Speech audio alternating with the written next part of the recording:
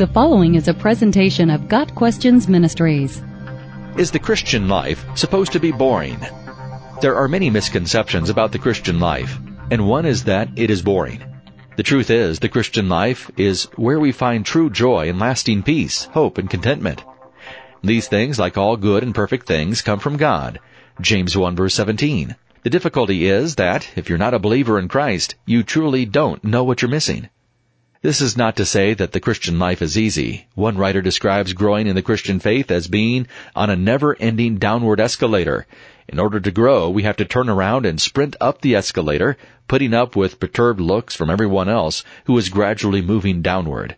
Christ never deluded anyone into thinking it would be easy to follow him. It's not easy, but the hardships help prevent boredom. Those who believe the Christian life is boring have never taken God's invitation to taste and see that the Lord is good, Psalm 34 verse 8.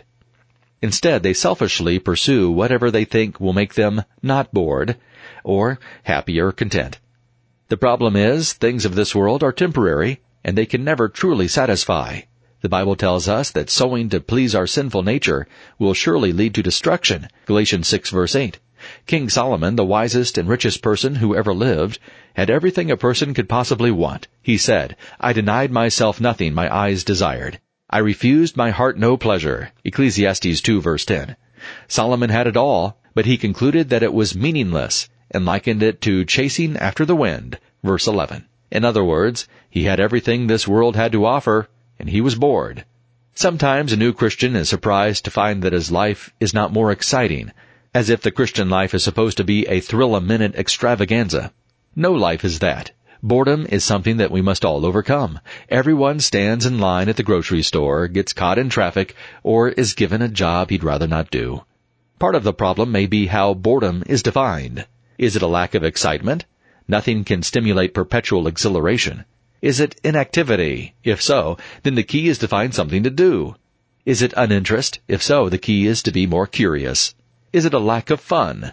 In that case, fun needs to be defined, since fun is itself a highly subjective concept. Some people assume that being a Christian is boring because they've heard that Christians have to give up all the fun things in life. It's true that Christians give up some things, but it's not the fun.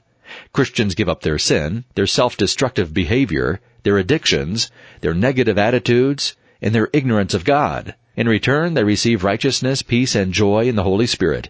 Romans 14 verse 17. They live as children of light in a dark world. Ephesians 5 verse 6. The mistakes of their past no longer have a stronghold in their lives. They no longer live for themselves, but for the one who died for them. They serve others and make a difference. They are becoming everything that God created them to be. It is virtually impossible to be bored in such a life. The only thing in this world that has eternal value is a relationship with Jesus Christ. A growing, committed Christian will find that life is never boring. There's always another step of faith to take, another relationship to build, another person to serve. Is the Christian life supposed to be boring? Absolutely not. Jesus said, "I have come that they may have life, and have it to the full." John 10 verse 10.